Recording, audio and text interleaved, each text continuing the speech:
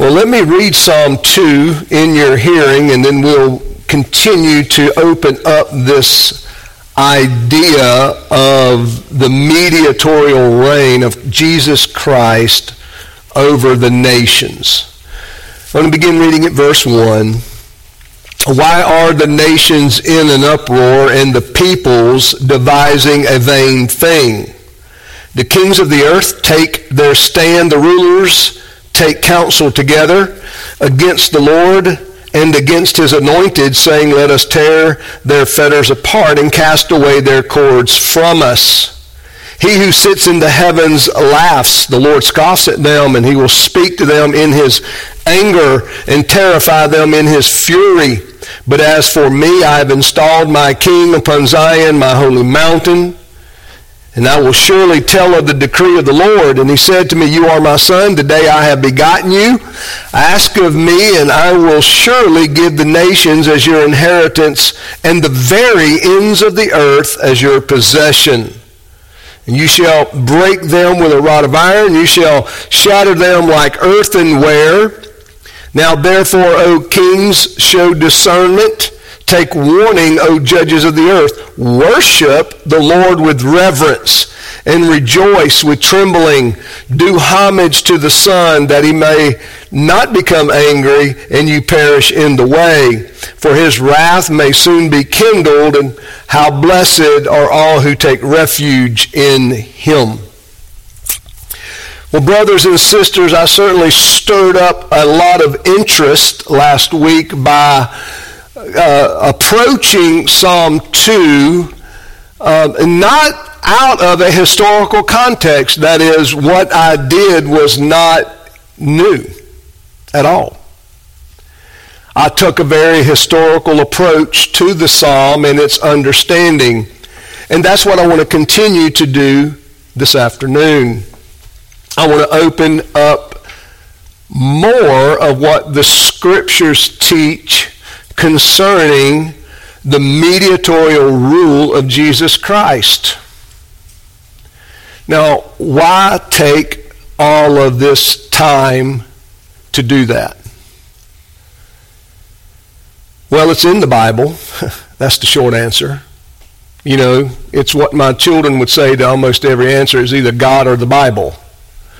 But because it's Scripture is one thing.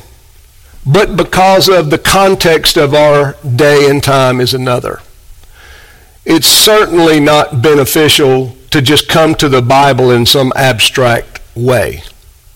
We need to come with a purpose. We need to come seeking what is the will of God for us in the day in which we live. I mean, we just don't want to be simple historians. We just don't want to talk about history.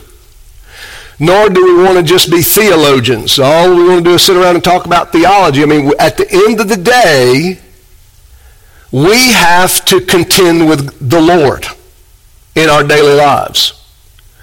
We have to answer very basic questions in all that we do. Is this God's will? Is God okay with this? What does the Bible say about the nations? Now, I could have inserted the word politics. Now, what I want to do in this attempt that I am making is I want to redeem that word. The word has certainly fallen on hard times because of the corruption of the men who call themselves, and women, who call themselves politicians. And that's not solely related, that comment isn't solely related to the politicians of American government. It's across the board. It's universal. There is a universal corruption for the most part as it concerns human government. And because of that, now you can say, well, Pastor, aren't we reacting?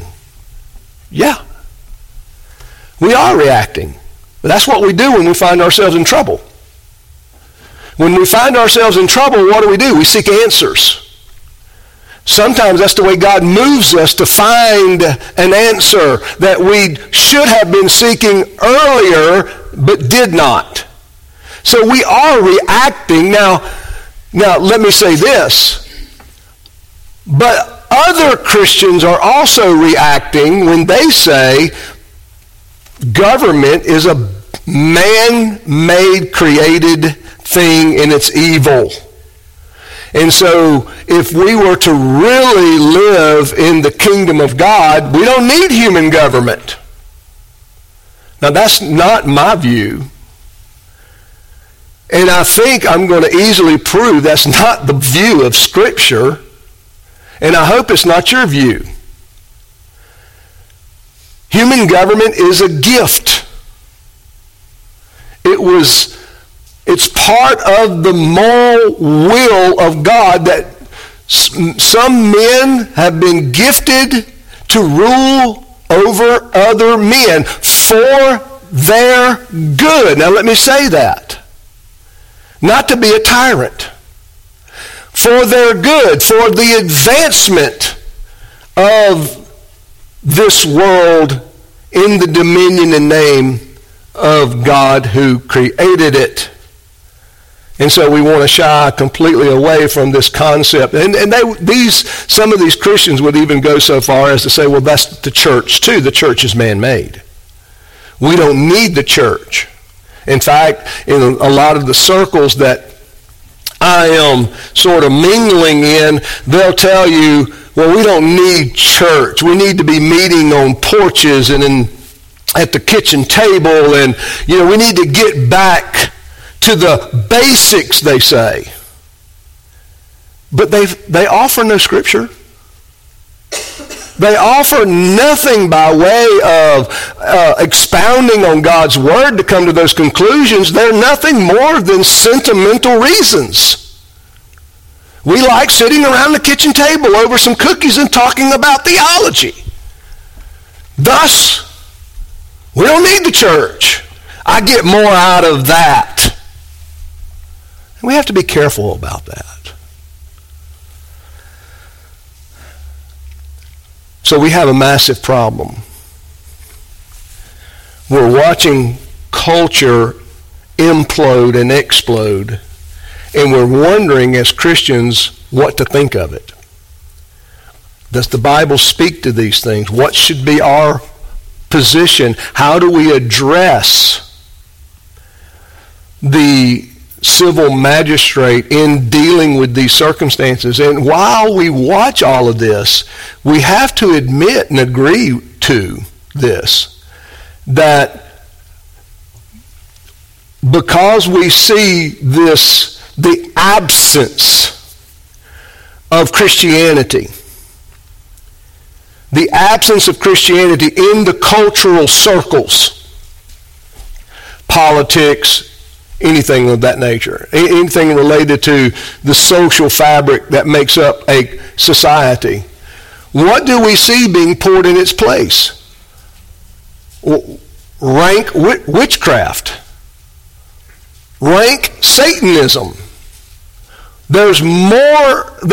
You've seen more posts from the Church of Satan over the last 8 to 10 months than you've ever seen in your whole life. Where they were content to remain in the shadows and on the fringe, now they have become mainstream. They have engaged themselves in this abortion debate, calling it a right. And we're watching and seeing things that we've never witnessed before. Now, to keep us from falling into the end time trap and saying Jesus must be ready to come back at any minute. Now, I wish he was, to be honest with you. I have no problem with him coming back now. But I don't think that's the case. And the reason I don't think that is because of the way I understand Scripture. So, we're looking at Psalm 2. And we're looking at Psalm 2, and we're we're answering the question, what is Jesus' role as mediator? Not as God, right? We know that God is over the nations. But Jesus as mediator, what is his role with the nations? This psalm starts off posing that important question. And again, you could go back and listen to the very first introduction sermon as an introduction to the psalm, and how really ridiculous it is that the nations would want to put off this reign of the Messiah. But the nations, and these are the Gentile nations, in an uproar. There is an application to this about with King David. It's a minor point because Christ is the primary point of the text. That is, there is in a sense that the Gentile nations were in an uproar over the installation of King David, who was claiming this authority and this military might and power, and the nations were railing against him. But the greater and primary application is to Jesus Christ. And that's what verse 7 through 9 teaches us. That this is in a prophetic sense speaking of this mediatorial reign of Jesus Christ and how the nations will rail against it. And we know the nations, it's not like the solitary families, it's not just the focus on the individuals. Because of verse 2, the nations are ruled by kings, and the kings of the earth take their stand. There's a repeat in verse 2. He's not just talking about nations in general, he's talking about nation states, those heads of these nations, these kings of the earth. They have taken their stand, right? And the rulers take counsel together against the Lord and against his anointed, saying, let us tear their fetters apart, let us cast away their cords from us. It's obvious that in verse 1 through 3 that we are introduced to this concept and idea how the nations will rail against the installation and the authority of Messiah the Prince. And then we see in verses 4 through 6, we see what God thinks of this matter. He's not indifferent. God takes notice of the nations scorning his son. He takes notice of it because in verse 4, when he talks about he who sits in the heavens laughs, the Lord scoffs at them, that's not a passive statement. The Lord doesn't sit passively by while he's mocked and blasphemed, while his son is,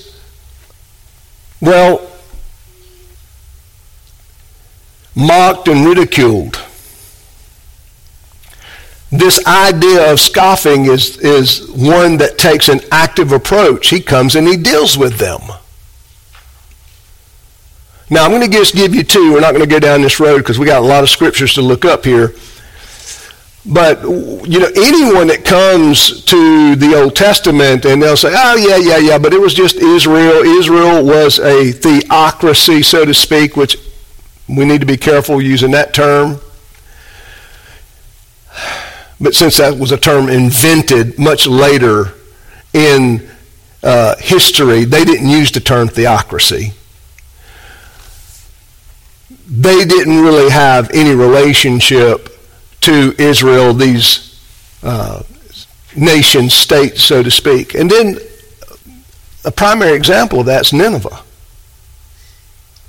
What does God tell his prophet to do with Nineveh? Now, who was Nineveh?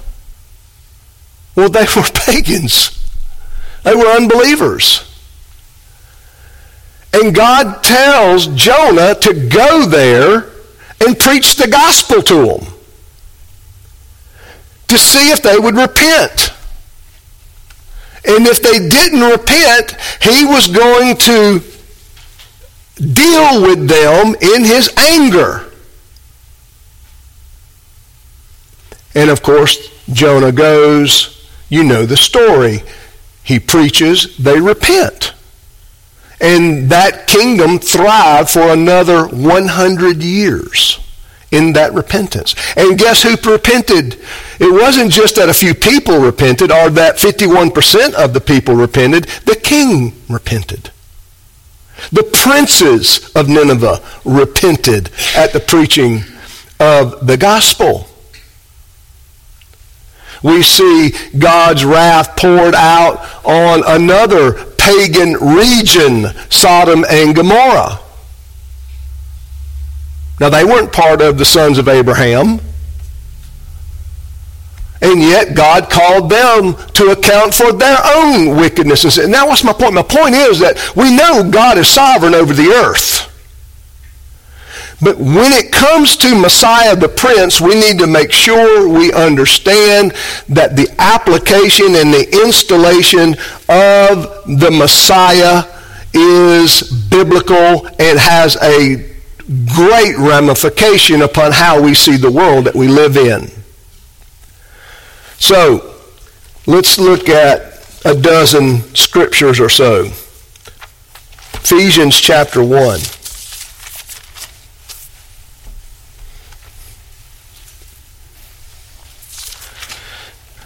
I'm going to just point the obvious out, certainly not trying to insult anyone, but I think pointing the obvious out in relationship to what we're talking about is important. When you look at Paul's prayer in Ephesians 1, look at verse 20 and following, says, in which he brought about in Christ when he raised him from the dead, seated him at his right hand in the heavenly places, far above all rule, authority, and power, and dominion, and every name that is named, not only in this age, but also in the one to come. And he put all things in subjection under his feet. Now, let's just stop there. There is no ambiguity there. Correct? I mean, it's clear. It's as clear as the next statement in verse 22. And gave him as head over all things to the church. So we see that Paul speaks in a way that you cannot make a mistake here. That is, you can't look at the first part and go, oh, he's talking about the church. Because what does he do? He applies the church to the end of the verse. So who's he talking about in the first of the verse? So, beloved, what I'm trying to help you to see is that there's no conflict here. This is in harmony with what we are reading in Psalm 2.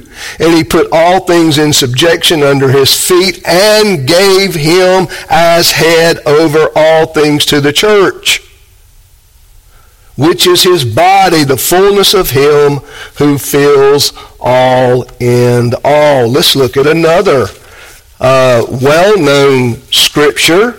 Most of us can quote it by heart, Philippians chapter 2.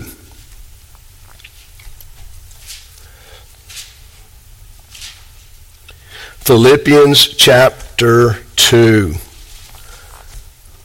In verse 9 and following, for this reason also God highly exalted him and bestowed on him the name which is above every name, so that at the name of Jesus every knee will bow, of those who are in heaven and on earth and under earth, and that every tongue will confess that Jesus Christ is the Lord, or Jesus Christ is Lord, to the glory of God the Father.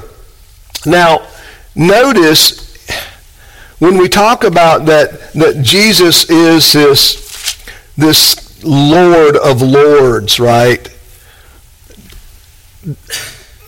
again, that's not an ecclesiastical title. We don't have lords in the church. We have lords in the state.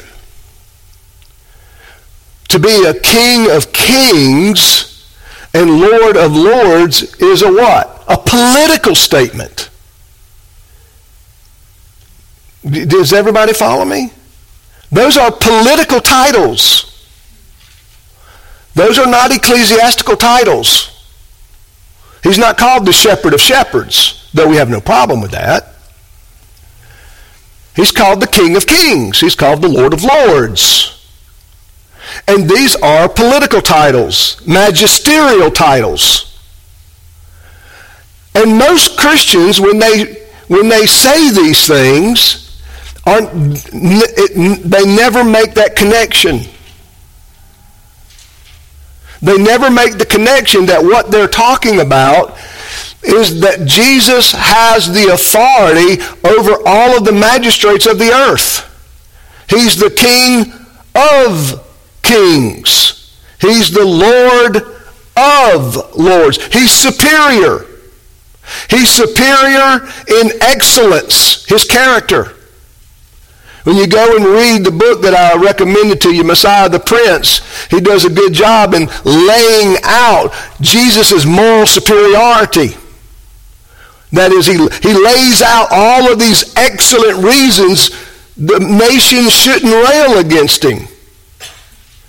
Now, we all talk about who's qualified to be president, or who's qualified to govern our state, who's qualified to sit on these school council boards, and all of these things. Why? And we inherently think moral excellence, character. And yet, the same applies to Jesus. He is a moral superior when it comes to character, when it comes to moral excellence. He's the head of the head. He stands at the front. When it comes to authority, he's a superior because he's been given all of authority. There's not a head among nations that is not under his authority. He's been given all power. Power has to do with authority. It's not necessarily physical might. A king has power. Power to do what? Power to say, guard, arrest him. Guard, seize them. Guard, loose them. Let them go. Tax them. He has authority to exercise power. And Christ has all authority. So you see Philippians 2. Now turn to Hebrews. And this is a complement to Hebrews chapter 12. This is a complement to what Paul says in Philippians, because this rule, this power and authority comes after his resurrection. And that's vitally important, because after his humiliation, beloved, comes his what? His exaltation. There's a theological sequence here. There's a pattern here. First, humiliation. Christ was incarnate in human flesh. He walked as a man. He suffered all of the various, what you might call infirmities of the flesh. He died. He was resurrected, and he's exalted highly. And this is what Hebrews 12 talks about. Hebrews 12 in verse, 2. Fixing our eyes on Jesus, the author and perfecter of faith, who for the joy set before him endured the cross, despising the shame, and sat down at the right hand of the throne of God. Now, when you take these two passages, when you take Philippians and Hebrews 12, the point is that Christ, pressing on through his humiliation, what was it? what did Christ fixate on to get him through his humiliation? His exaltation. His exaltation. That God, his Father, had promised to reward him with the nations. Ask of me, and I will give you the nations as your inheritance. Psalm 2. So what was a great motivator for Jesus to press on through those very difficult and challenging times in his humility was the fact that he would be exalted by his Father and that he would be installed over the nations as the Messiah for the benefit of what? Bringing the nations into subjection to the Father. Look at 1 Corinthians 15.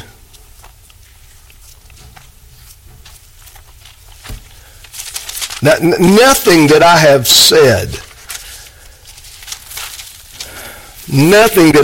said contradicts anything Orthodox, Reformed, or anything. Every bit of this is consistent Reformed theology.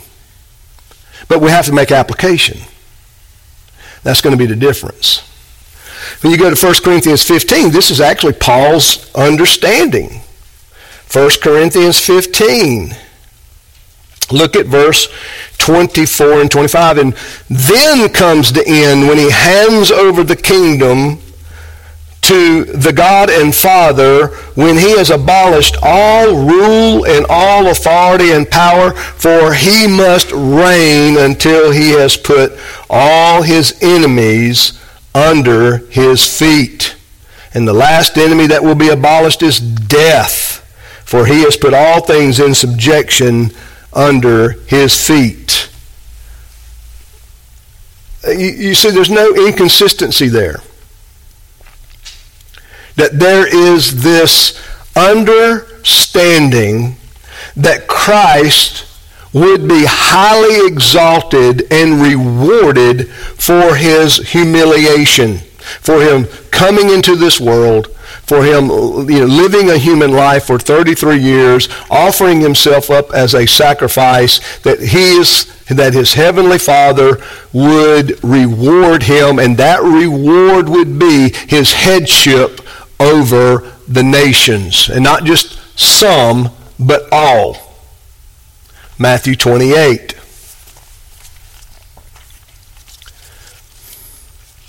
Matthew 28, this is a post-resurrection text. Now, this text is typically only limited to discipleship. However, where we fail in just limiting just discipleship, we have to expand it, and that is, how are the nations subjected under his feet? Through discipleship. Through teaching the nations what it is to believe in God, what it is to have faith in God, what it is to repent of their sins, what it is to show submission to him. So this dominion and this subjecting of the nations and bringing the nations up under this dominion of Christ, well, primarily is discipleship. Verse 19, or verse 18. And Jesus came up and spoke to them, saying, all authority has been given to me in heaven and on earth. Now again, remember what I said about authority. Authority is the ability to command and to determine things by telling others you have the authority. If you have authority, you have authority over someone. There's authority for doing something. That's the idea. Jesus Christ is not just given just blanket, empty authority. Well, he's just like over the heaven, but it doesn't mean anything. There's no such thing as intangible authority. If I say, okay, Jeff's in charge of everyone, he has authority. You see him differently. You're going to relate to him differently. Why? There's been a status determined. Same thing with Christ. Same thing with Christ. He has authority, and that authority is to prove something, is to do something, is to accomplish something. And he says that he's had authority over heaven and earth. And then what does he tell his disciples? Because I have this authority, now I'm telling you, go and make disciples of what? Nations. Not just people, nations. Bring the nations into subjection to Messiah, the Prince, the King of Kings and Lord of Lords. You know, if you were going, let's make a setting. Let's establish a setting here. You know, if you go in and you say you're going, you're a missionary, and you're going into a country, and you stop at the local store, and you preach the gospel. You talk about the forgiveness of sin. You talk about what sin is, and then at the end of the presentation, you call them to believe in Jesus Christ and whatnot. Perfect. But now you have been arrested for causing a disturbance, and now you're taken before the chief magistrate, the head of the kingdom. You also are to give him or her the gospel. But it's a different way you approach him or her. You approach them as the head of the state, but that there is a what? A higher head that they must answer to. And it's the Creator God's Son. And you see, I mean, that's how you would address the heads of the states. You don't bring them down, you elevate them and you say, listen, yes, you are the head magistrate, but there is also one over you. Who is this? Well, his name is Jesus. And he is God's Son, and it's been prophesied that the nations would be subjected under him. And this guy's like, I've never heard this before. And yet, that's what we find in the book of Acts. I challenge you, in light of what we're talking about, go home this week and read Acts. And now read it in light of the installed prince who sits in the heaven judging the Caesars of the world, judging these governors of the world. And that's what we see in the book of Acts. And so this is just common. This is common, forgotten Bible theology right here. And this is what made the early church so powerful in their evangelism and so meaningful in their evangelism and so effectual as they went out into the nations and preached the gospel, brothers and sisters. Look at, let's see, Revelation. Not Revelations, but the revelation of John. And the first verse, let's see here.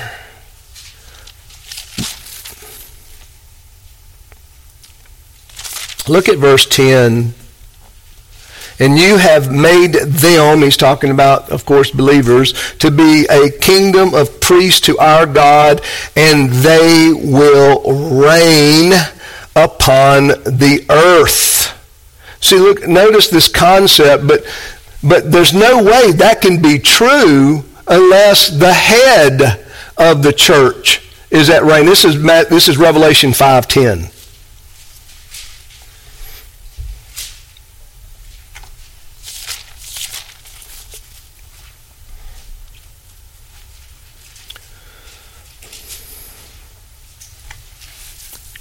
There's no way that can be true. That doesn't even make sense particularly talking about the pitiful church, who should have really no influence, no political influence, no cultural influence whatsoever. We're just to preach the gospel and stay in our little four walls of the church, so to speak. And yet, here we have, there's this ruling and reigning upon the earth. And how can that be? Well, it can only be because, well, Christ reigns over the earth. And we see that in verse 13, and this is what they're heard saying, those who sit around the throne, right? He says, to him who sits on the throne and to the Lamb be blessing and honor and glory and dominion forever and ever.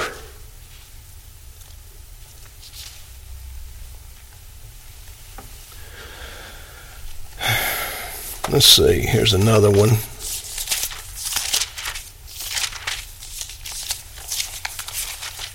I'm staying out of the Psalms just for now because I wanted to at least give you something of a New Testament, and there's dozens more, something of a New Testament pattern to this. Look at Matthew 11. Jesus says to those listening to him in this engagement of Matthew, again, these unrepentant cities, they won't repent.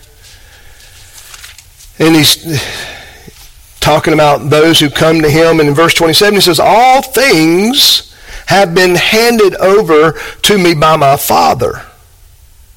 Now, it begs the question, what all things? And of course, there will be many Christians that will say, well, that only means for things of salvation. It only means spiritual things. It only means church things. But look at all the other passages they have to contend with.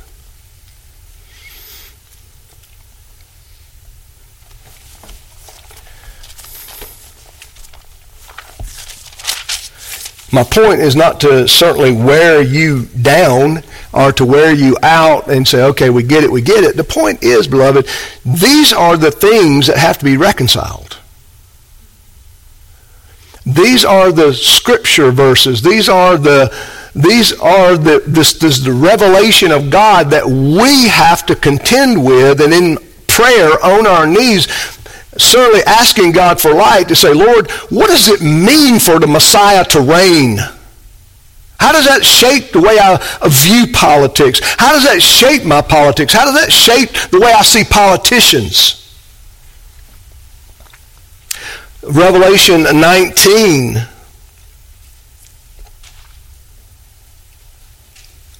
And as we will certainly see, that the Lord has no problem contending with the nations of this world. I mentioned two earlier. The region of Sodom and Gomorrah, those were two different cities. Sodom and Gomorrah was not one city. There was Sodom, and then there was the city of Gomorrah, and they were all in this valley region. And the whole region was destroyed, not just a city. The whole region was destroyed. So it was more than just a town that suffered the wrath of God. And in Revelation 19, notice, and again, this is high imagery, that Jesus has a title written on his robe. In verse 16, on his robe and on his thigh, he has a name written. What is the name? King of Kings and Lord of Lords. Now, what is he doing in this setting? Well, look at verse 15. From his mouth comes a sharp sword. Now, again, if we're consistent with our imagery, we believe that sword to be his word. The Bible in Scripture is called a sword. We are to don the armor of God. And what is the sword in the donning of that armor? In that armor scheme, what is the sword? It's the Word of God. Here it's coming out of Jesus' mouth. His sword comes out of his mouth so that he will strike down the nations and he will rule them with a rod of iron. And he who treads the winepress of the fierce wrath of God the Almighty. So how is Jesus subjecting How's he bringing his dominion? How is he subjecting the nations to himself? The preaching of the gospel. The preaching of his word. Teaching a magistrate how to be a magistrate. How to be a prince over the people. How you're to treat the people. How are you to have true justice? Now, brothers and sisters, listen to me. None of us have any confidence in the court system. We've lost it because it's so arbitrary. You don't know what you're going to get. And yet, what's the one of the rules that we will have to contend with when we talk about the reign of the Messiah is that rule of justice. We don't want the arbitrary justice of men, do we? We want the consistent justice of God being meted out. How do we get that? By submitting to him. Now, and this is where I come back to the Constitution and the idea that there was a dominant Christian worldview when that document was written. It's obvious. And that is one of the things that has set this country apart for so long, is that there was this wonderful system of justice when it was used that determined who was right and who was guilty. I think it was Sam Adams that basically said, in speaking about the American jurisprudence, he said, it's better, now listen to this, it's better for a guilty man to go free than for an innocent man to be punished. When he talked about it being better how? Better on the culture. We can handle misjudgments, but no people can handle the punishment of the innocent. That's depressing, that's demoralizing, and that's tyranny. People make mistakes and there are wrong judgments. And guilty men can be set free. But it's better that one guilty person be set free than for an innocent person to be punished for something he did not do. Now that's a biblical worldview. I mean, we are infuriated when we see the good called evil, aren't we? We are incited to anger.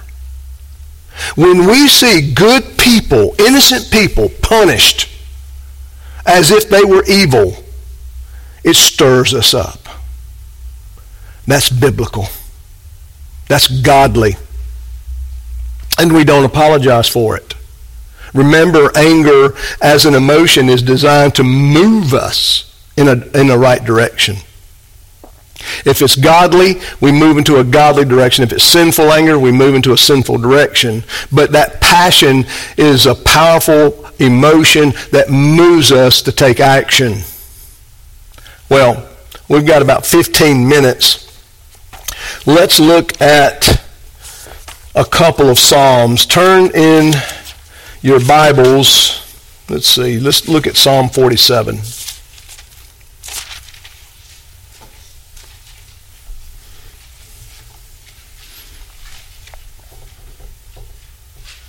Verses 2, 3, and 8, 9. Let me just look at the psalm itself. Clap your hands, all peoples. Shout to God with a voice of joy. For the Lord Most High is to be feared, a great King over all the earth. He subdues people under us and nations under our feet. He chooses our inheritance for us, the glory of Jacob whom he loves. God has ascended with a shout, the Lord with a sound of a trumpet. Sing praises to God, sing praises. Sing praises to our King, sing praises. For God is the King of all the earth, sing praises with a skillful psalm. God reigns over the nations. God sits on his holy throne. The princes of the people have assembled themselves, and the people of the God of Abraham, for the shields of the earth belong to God. He is highly exalted. Notice, I'm just going to mention one thing. Look at verse 9. For the shields of the earth belong to God. Who are the shields of the earth? Magistrates. The kings of the earth are protectors of their people. Here they're called the shields of the earth. And what's the psalmist saying under the inspiration of the Holy Spirit? Yes, there's an application to Israel, but this greater application is to Jesus, the Messiah. For the shields of the earth belong to God. He is highly exalted. Look at Psalm 72. That is, again, brothers and sisters, I'm just familiarizing you with this theology.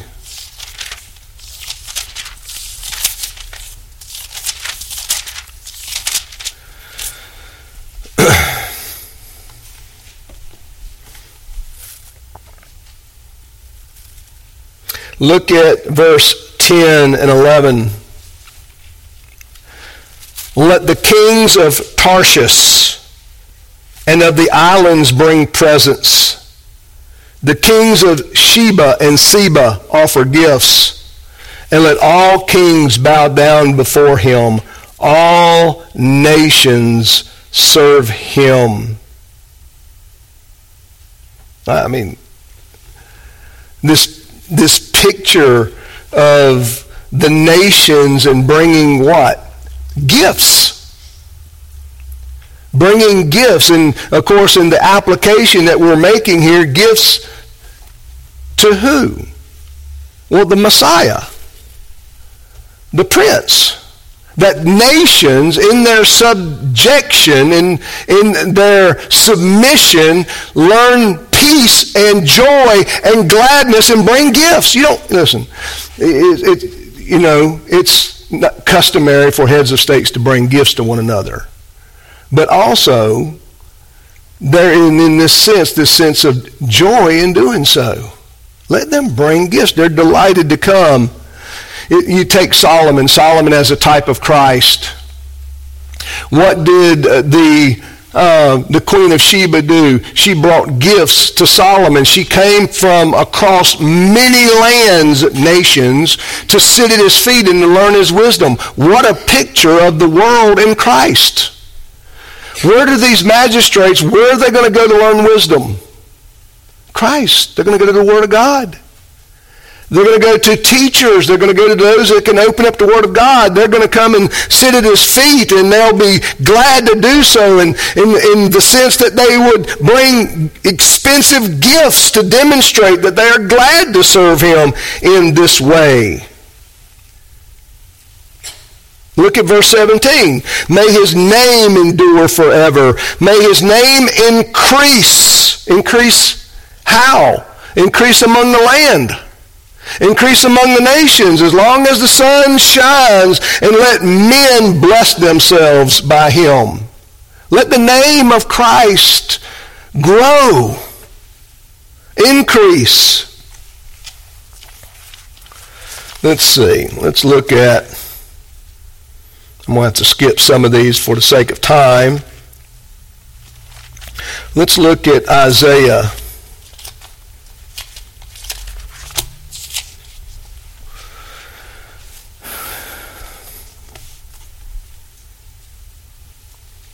And again, this is in that portion of Isaiah where in verse 40, you know how, I'm sorry, not verse 40, but chapter 40,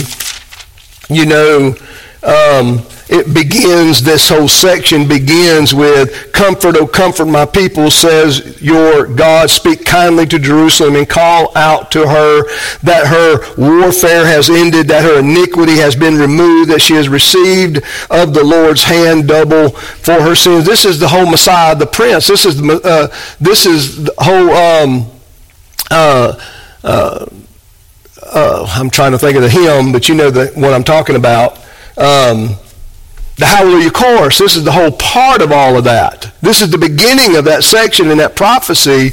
Well, in chapter 49, look at verse 22. It says, Thus says the Lord, behold, I will lift up my hand to the nations and set up my standard to the peoples, and they will bring their sons in their bosom, and their daughters will be carried on their shoulders. Kings will be their guardians, and their princes your nurses, and they will bow down to you, and with their faces to the earth, and lick the dust of your feet, and you will know that I am the Lord. Those who hopefully wait for me will not be put to shame. The whole point being that there's going to be this great in subjection of the nations to Messiah the Prince. What's going to be the fruit of it?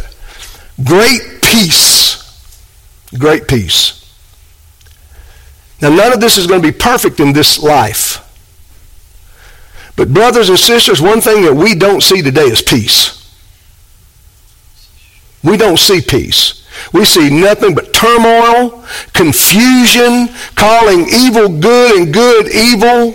I don't want to even go into all the transgenders. I could just, the lunacy is nonstop of what we find in this satanic kingdom. But as what's happened is God's people have withdrawn.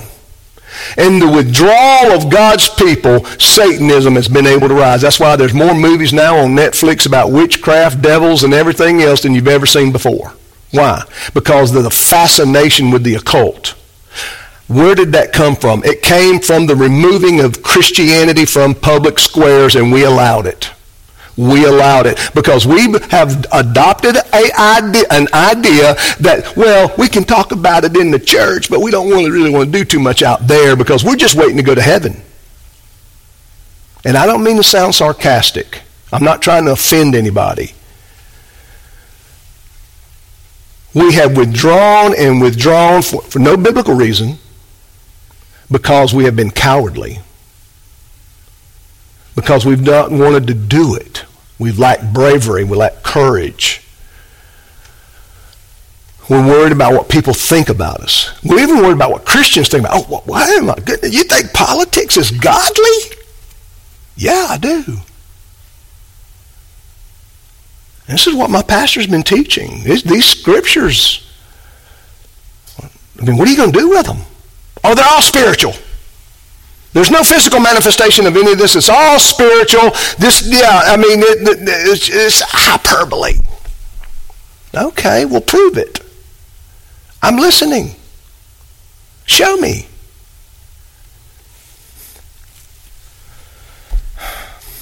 Isaiah 60.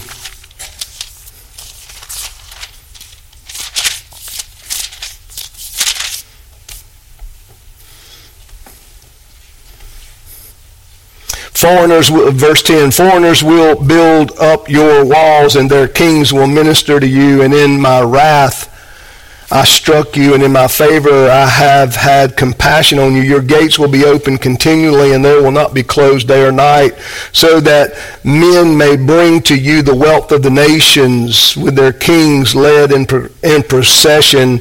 For the nation and the kingdom which will not serve you will perish, and the nations will be utterly ruined.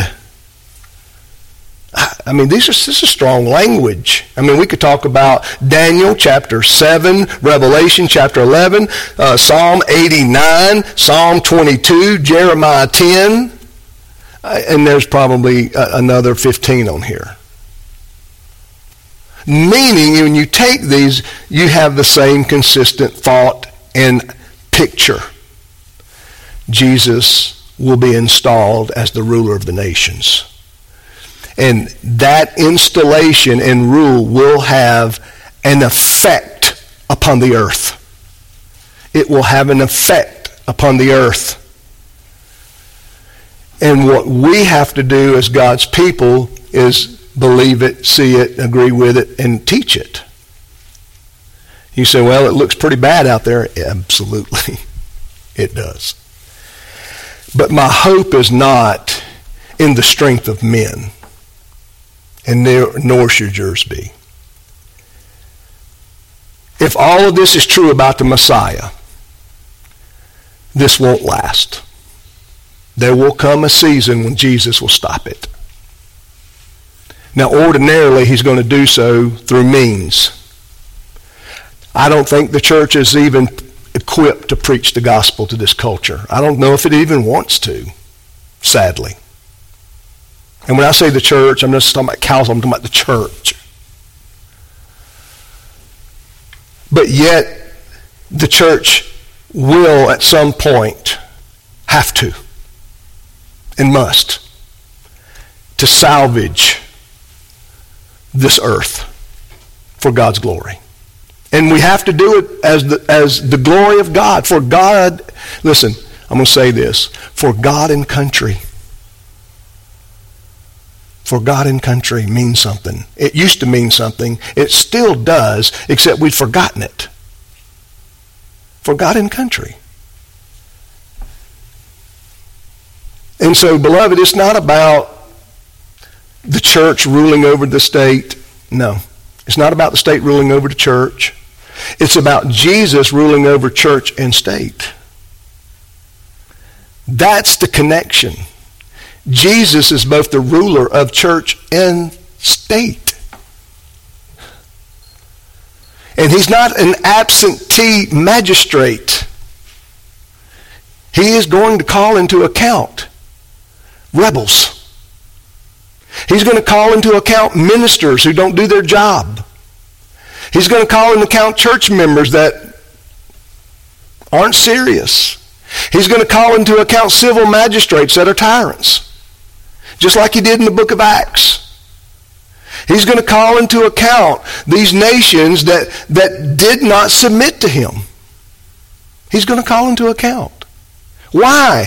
Because we belong to him. We've been given to him. We've been gifted to him by the Father. And he has every right to give us to him and to install him as head over church and state. I would submit to all of us, or at least I would leave this before you. As we begin going into further the psalm, and I begin talking about various things like education, court systems, and things like that, all I'm asking you to do is say, "Thus saith the Lord," from Scripture. That's it. I'm not even asking you to agree with me. But what does the Bible say? That's all we're asking. Let's pray. Now, Father, do bless this word. Father, there are answers. There are answers to a dying culture. There are answers to a tyrannical magistrate. There are answers to a weak and cowardly church. Now, Father, come and help us see our place. Help us know the truth. Help us to live the truth, Lord, and let us not concern ourselves with the consequences. Let us be wise, but at the same time, Lord, let us leave the consequences to you. And we pray this in Christ's name. Amen.